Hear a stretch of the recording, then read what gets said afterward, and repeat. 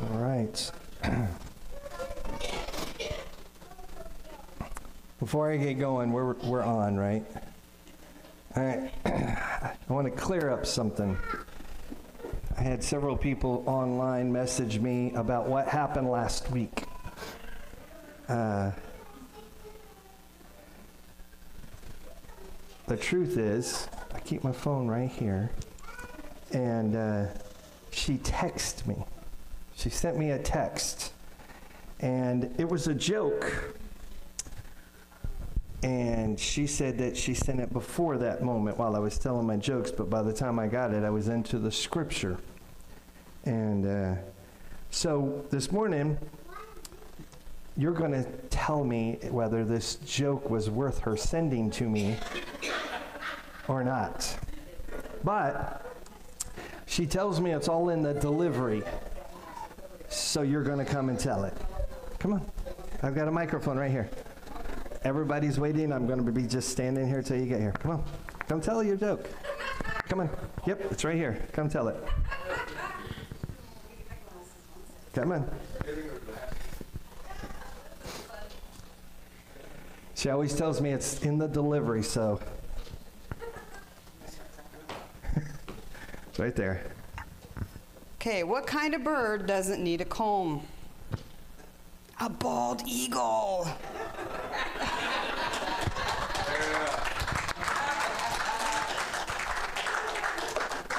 Did you learn anything, Phil? A bald eagle. That's what I learned. You just gotta.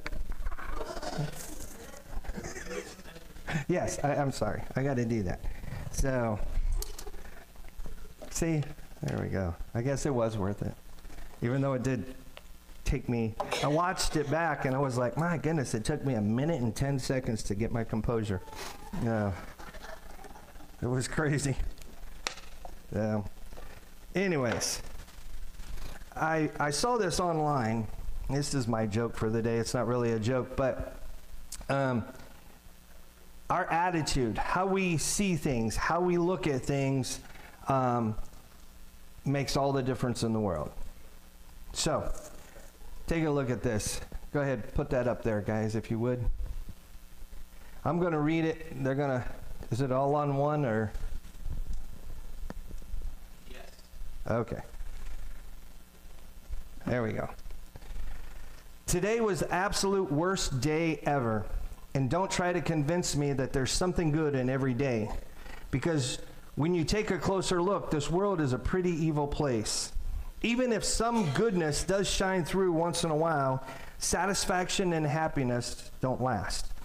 And it's not true that it's all in the mind and heart, because true happiness can be obtained only if one's surroundings are good. It's not true that good exists. I'm sure you can agree that the reality creates my attitude. It's all about my control. It's all beyond my control. And you'll never in a million years hear me say that today was a good day. It's one way to look at life. Now let's read it the other way. Today was a good day. And you'll never in a million years hear me say that it's all beyond my control. My attitude creates the reality. I'm sure you can agree that it's not true that good exists only if one's surroundings are good. True happiness can be obtained because it's all in the mind and heart. And it's not true that satisfaction and happiness don't last. Some goodness does shine through once in a while, even if this world is a pretty evil place, because when you take a closer look, there's something good in every day. And don't try to convince me that today was the absolute worst day ever.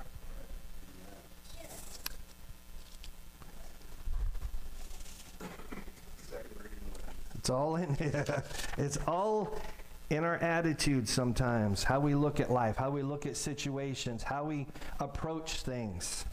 So I found that very interesting. I heard a story. Native hunters in the jungles of Africa have a clever way of trapping monkeys. They slice a coconut in two, hollow it out, and in one half of the shell cut out a hole just big enough for a monkey's hand to pass through. Then they place an orange in the other coconut half before fastening together the two halves of the coconut shell. Finally, they secure the coconut to a tree with a rope, retreat into the jungle, and just wait. Sooner or later, an unexpected monkey swings by, smells the delicious orange, and discovers its location inside the coconut. The monkey then slips his hand through the small hole, grasps the orange, and tries to pull it through the hole. Of course, the orange won't come out. It's too big for the hole. To no avail, the persistent monkey continues to pull and pull, never realizing the danger he is in. While the monkey struggles with the orange, the hunters simply stroll in, capture the monkey by throwing a net over him.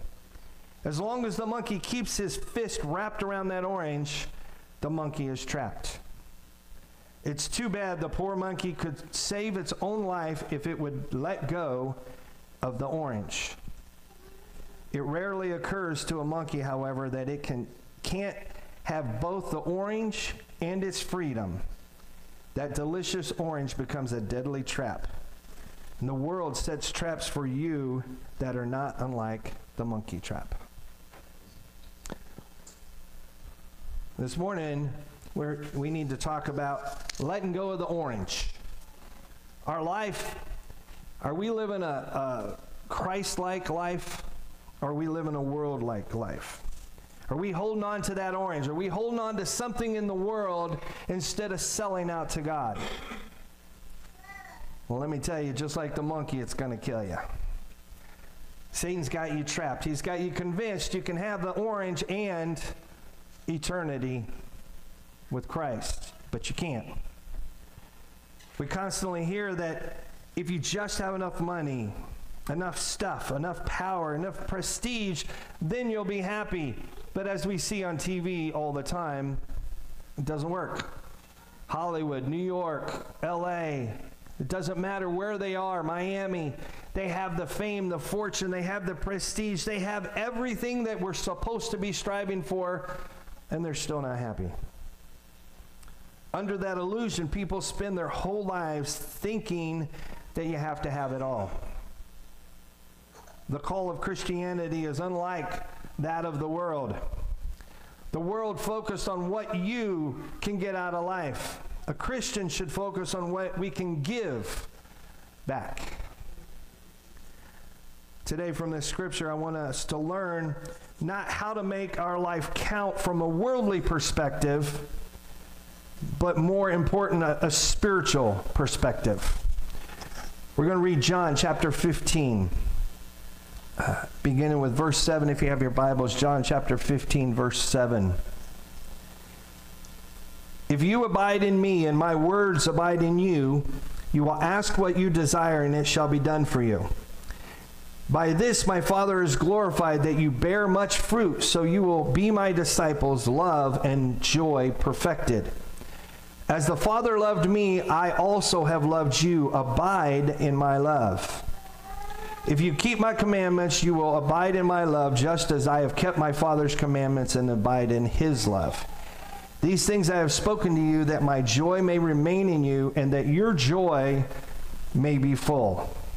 Right there, it gives us the key to everything that we need in life. If we want to live a Christ-like, a spiritual perspective life, this is what we need to do. The life that counts is a Christ-centered life. It's just first one.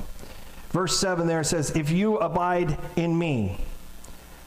The life that counts is not a self-centered life. This world is full of that. Self-centered. It's all about me. It's all about what I can get or what you can do for me. I've said it many times before. I've asked people to volunteer and they're like, well, what's in it for me? The joy of giving back to people, you know, they want something. What are you going to do for me? How much are you going to pay me? What are you going to... That's what we're raising up today. That's what the world is changing our thinking to be. Instead of giving back to others, what's in it for me? What do I get out of this? One of the biggest problems in church today is self-centeredness. rather than Christ-centeredness. A Christ-centered life is about me getting out of the way and letting the living Christ live through me. Getting myself out of the way, my mind out of the way, what I see, what I hear, what I want. How many trust in God? Okay, if we trust in God, then we're out of the way, because we don't have to worry about anything. We worry about the way we look, the way we act, the way this, the way that, what's going on, what my job, how much I make, my bills. We worry about all of this.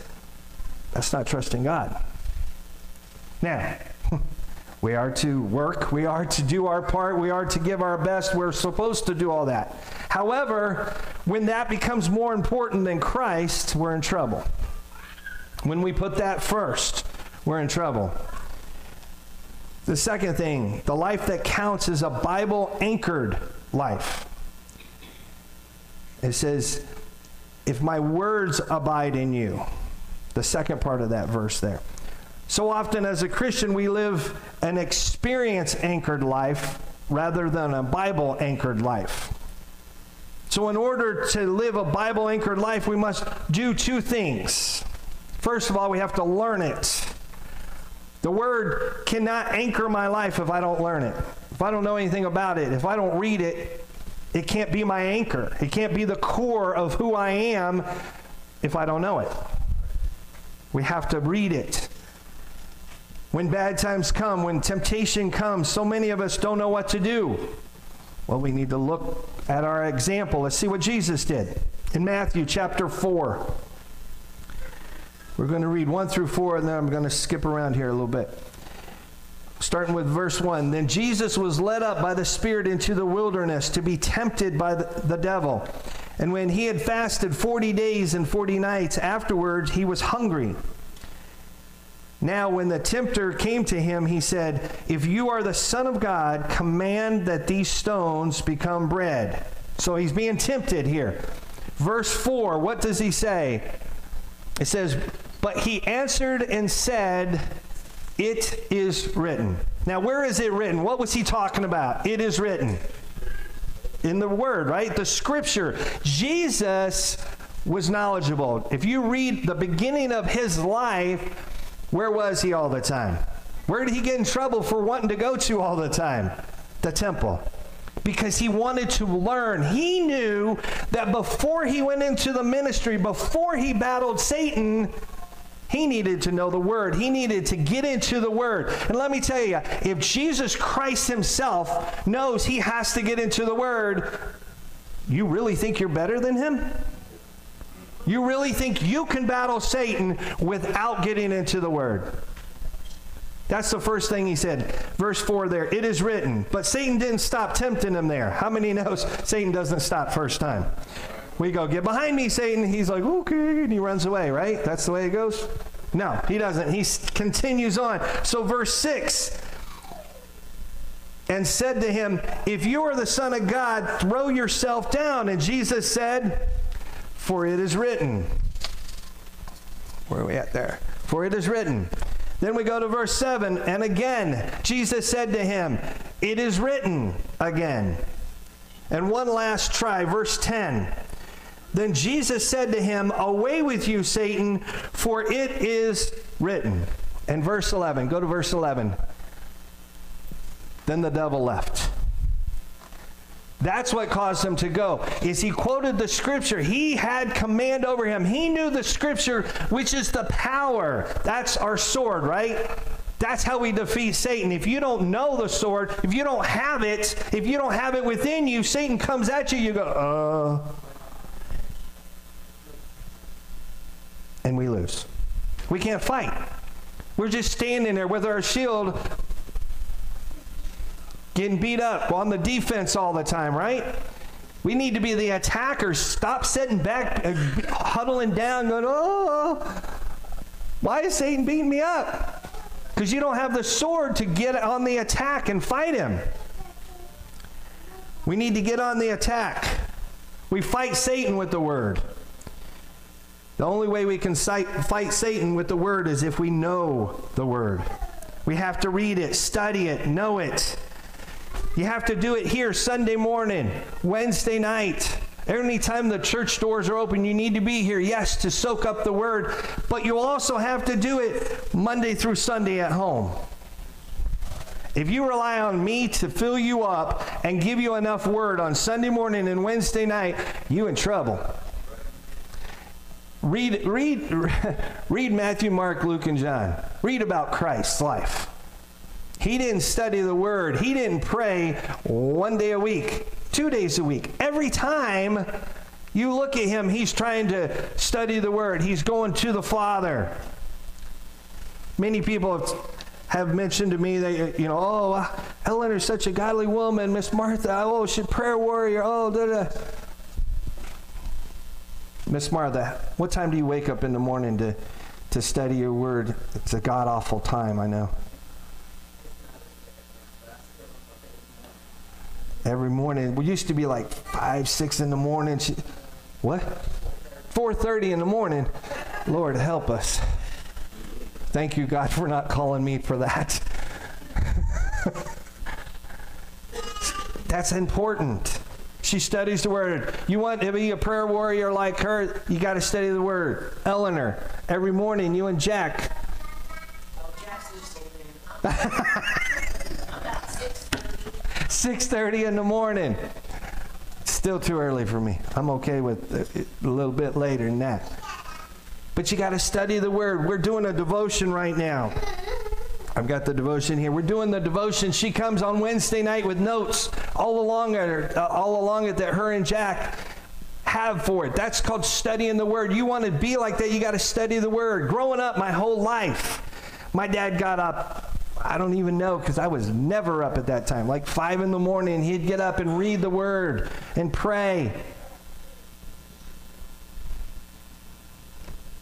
We never wanted. God blessed us, the man of faith growing up. To be like that, you've got to do that. You want to be like Christ, you got to do that. You want to be a prayer warrior, defeat Satan and stop being under his foot, you've got to be in the Word. The second thing, you have to live it. We have to learn it, but then we have to live it. If I spend all my time in the Word and I don't put it into practice in my life, then I've still accomplished nothing. I knew this guy that could quote the Bible backwards and forwards, like literally, but he never put it into action in his life. Never in his life. Miserable. Had it here, but never put it into work. It means nothing. Knowledge is great, but wisdom is better. You know what wisdom is? Wisdom is the ability to think and act utilizing knowledge, but also experience, understanding, common sense, and insight. You've got to have more than just knowledge to have wisdom. The Bible talks about wisdom, not just smarts. A lot of 16-year-olds know the book, How to Drive. They can pass that written test. But Lord, you ever seen them on the streets? You know more accidents happen between the age of 16 and 21 than the rest of your life put together. You know why? Because they're dumb. They've got the book smarts, but they don't have experience. They have no experience. You have to know what to do in those situations. When you hit that black ice, when you hit that when it mists, okay, you older people, when it mists and it hits that oil on that road and you're like, oh, Lord, take the wheel. You know, we were driving in Dayton, Ohio, and we were going onto a freeway from one freeway to another, and we're going like this, hit that black oil, mist, rain, whatever you call it, the car, I'm going this way, and all of a sudden, I'm going this way, and guess what? That's the way the cars are coming. And I'm sliding across the highway like this, and it takes experience to know what to do in situations. In snow, we lived in Wisconsin. Christina can now drive in the snow and in ice. I trust her more than I do most people that more than anybody that lives in the South, because they ain't never seen snow. They don't know what to do with snow. Put a little, we moved to Phoenix and it sprinkled and it flooded. They freak out. Well, let me tell you, geniuses that built Phoenix, because it doesn't rain in Phoenix, they didn't put in sewer gutters, like underground drains. Geniuses. Anyways, so a little sprinkle flooded everything. They don't know how to drive in it. You've got to have the experience. You've got to know what to do in those situations. You have to put the word into action in your life. The life that counts is a prayer-supported life. Verse 7 there continues, you will ask what you desire and it shall be done for you. The Bible says you have not because you ask not. But listen, prayer is more than just giving a laundry list of wants to God and then expecting to jump when I call. Just doesn't work that way. Don't raise your hand, but we have a Bible, or we have a church app. And I hate to ask how many people have gone on the prayer wall and prayed for the people that we put on there.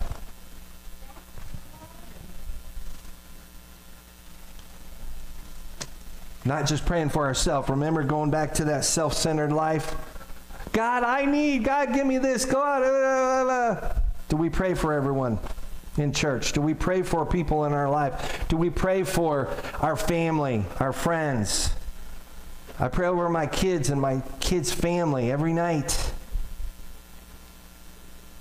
Pray over church family members. I pray over my nephews in Florida and Ohio, my brother. Do we pray over people that we love? Or are we just so selfish we don't have time for that?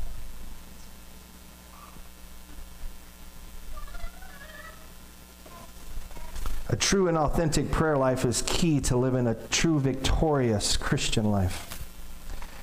If we've never cultivated a vital prayer life with God, then we're going to get exactly that, a dead life, a dead relationship. There's no way that we can live a life that counts for Jesus without a true prayer life. If I had a relationship with Chris and I just relied on Sunday morning and Wednesday night talking to her, I wouldn't know her at all. Wouldn't have a relationship.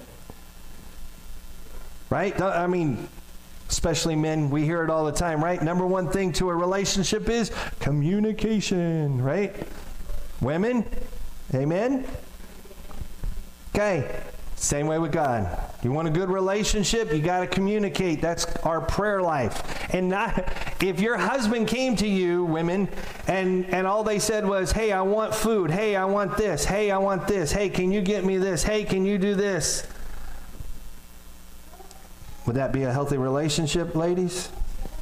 But we do that to God, and, I have a great relationship with God. I pray every day. No, you don't. It's not called prayer. It's called whining. And little children, gimme, gimme, gimme, I want, oh, please. That's not a relationship. That's not talking to God. We need to get that prayer life. I love the movie The War Room. We need to get on our knees. And I'll tell you, the three that are brought up, they don't just read the Word. They spend time with God. It's time with God, talking to God. My grandmother was probably one of the best prayer warriors I ever knew. But it's because she spent time with God. She'd come to the altar. If you were at the altar, she wouldn't leave until you got what you needed. And she wouldn't let you leave until you got what you needed. She's like, no, we're going to spend time. It takes time. I'm done praying. No, you're not. It takes time. Not just, oh, God, thank you for this. I need to, oh, the song's over. Okay, I'll go back. We need to get back to the days where we spent time on our knees at the altar. Oh, I'm good back here, Pastor. You need to get to your knees at the altar, undistracted, spending time with God, talking to God, apologizing to God for your selfishness. I'm sorry I keep preaching to that church down the street, but the life that counts is a fruit-bearing life. Verse 8.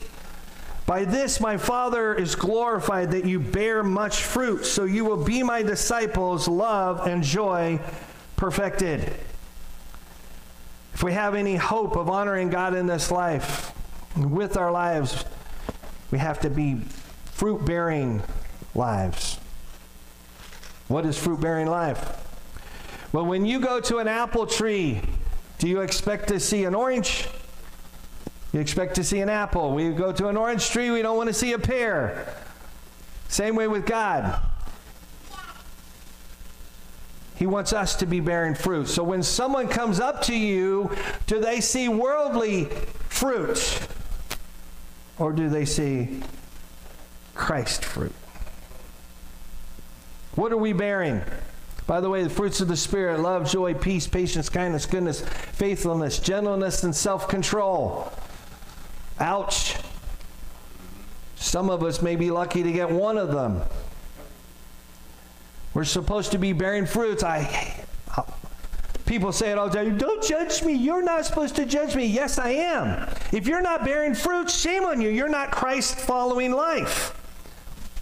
He says that we are to honor God, right? By this my Father's glorified. You want to be glorifying God, you need to be bearing fruits. If you're not bearing fruits, you're not glorifying God. If you're not glorifying God, you're not a Christian. You don't have to like it, but I didn't write it.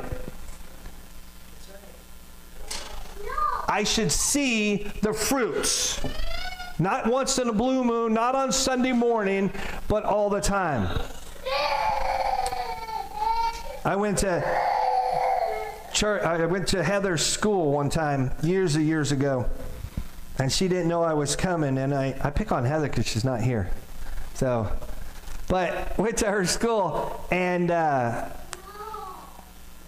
later on in in youth group, she was talking. We were talking about this kind of stuff, and I said, if I would have come into that day, would I have known you were the Christian there?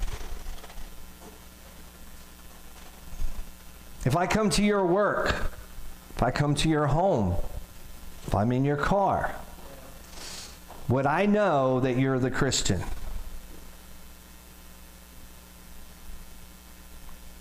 What kind of fruits are we bearing? A godly fruit-bearing life will be characterized by exalting Christ with our words and our actions. I've said it many times. If you walk like a duck, you talk like a duck, you act like a duck, you a duck. Well, who do you walk like, talk like, and act like? Because that's who you belong to. If your actions, if your fruits are worldly, you belong to Satan. You don't have to like it, but I didn't write it. Now, does that mean we're perfect? No, absolutely not.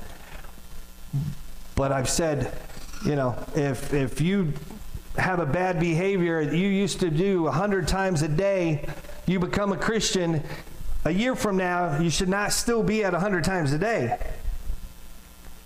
See where I'm going? We should be getting better. Sometimes we go 100 to 0. Thank you, Lord. But over time, we should be a lot better in our fruits. More often, we should be bearing the fruits on a daily basis than we were day one. Those of you that have been a Christian many years, what's your excuse?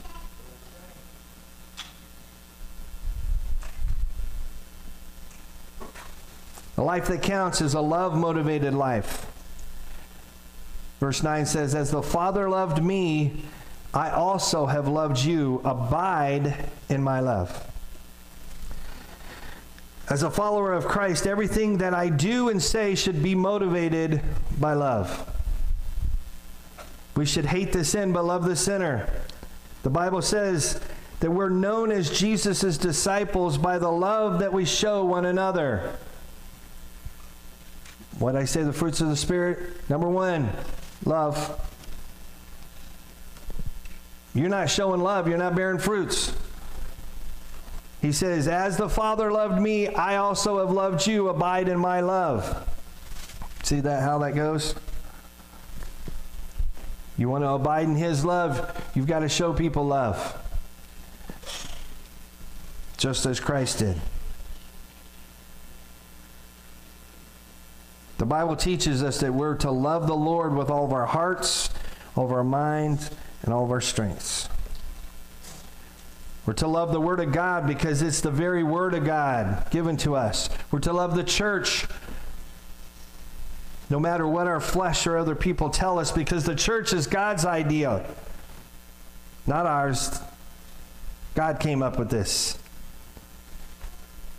We're to love others, our friends, and our enemies. You know, the unlovables, which, by the way, you may call someone else unlovable, but they're probably calling you unlovable too. I'm sure there's somebody out there that calls you unlovable. Are you living a life that counts?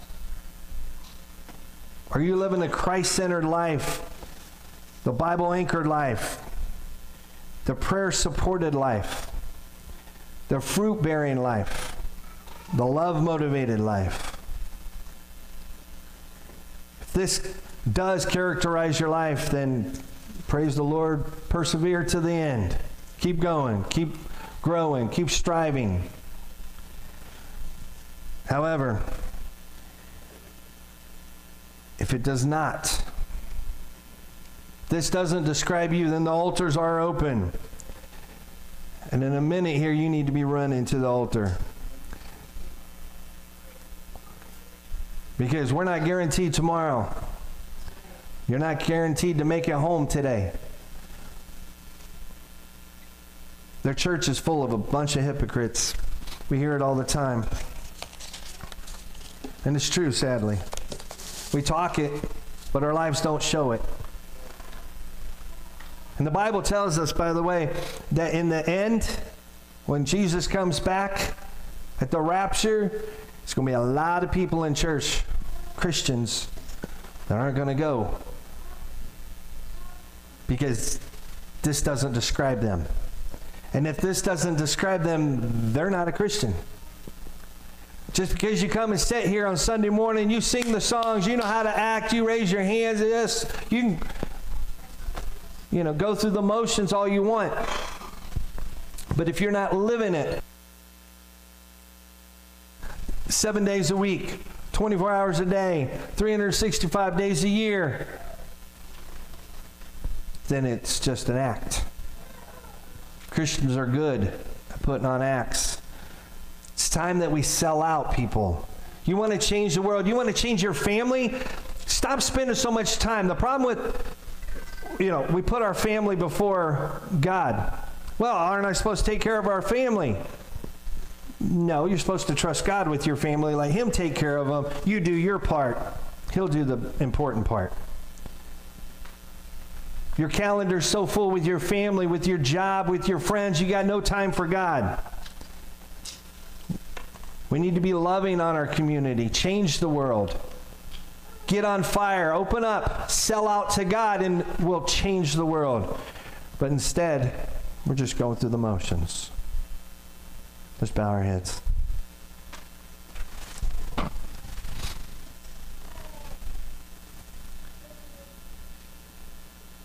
If you've never taken the opportunity, whether you're watching, listening, or here this morning, to accept Christ as your personal Savior,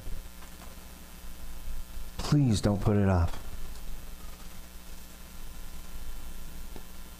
It doesn't matter what you've done. It doesn't matter what your past is. He said that He loved you so much that He died just for you, so that you could have eternity with Him. Dear Heavenly Father, Lord, we thank You and we praise You for sending your son Jesus to die on the cross for us. Lord, we come to you asking you to forgive us of our sins, to come into our hearts, come into our lives. Change us, Lord. Fill us up with your Holy Spirit. Lord, we thank you and we praise you for this.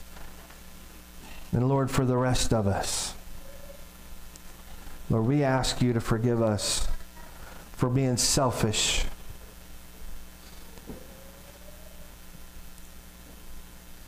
for being worldly,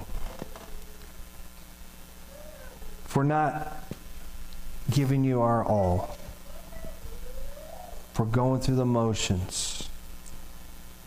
Lord, we pray today that you will just stir up that hunger, stir up that fire within us, Lord. We give you our all. Lord, that one thing that we've been holding on to, that one part of our lives, no matter what it is, Lord, we give it to you right now. Lord, we thank you and we praise you. In Jesus' name, amen. The altars are open. If there's a part of you that you're holding on to, if you can't look at this and say, that describes me, then this morning, come to the altar.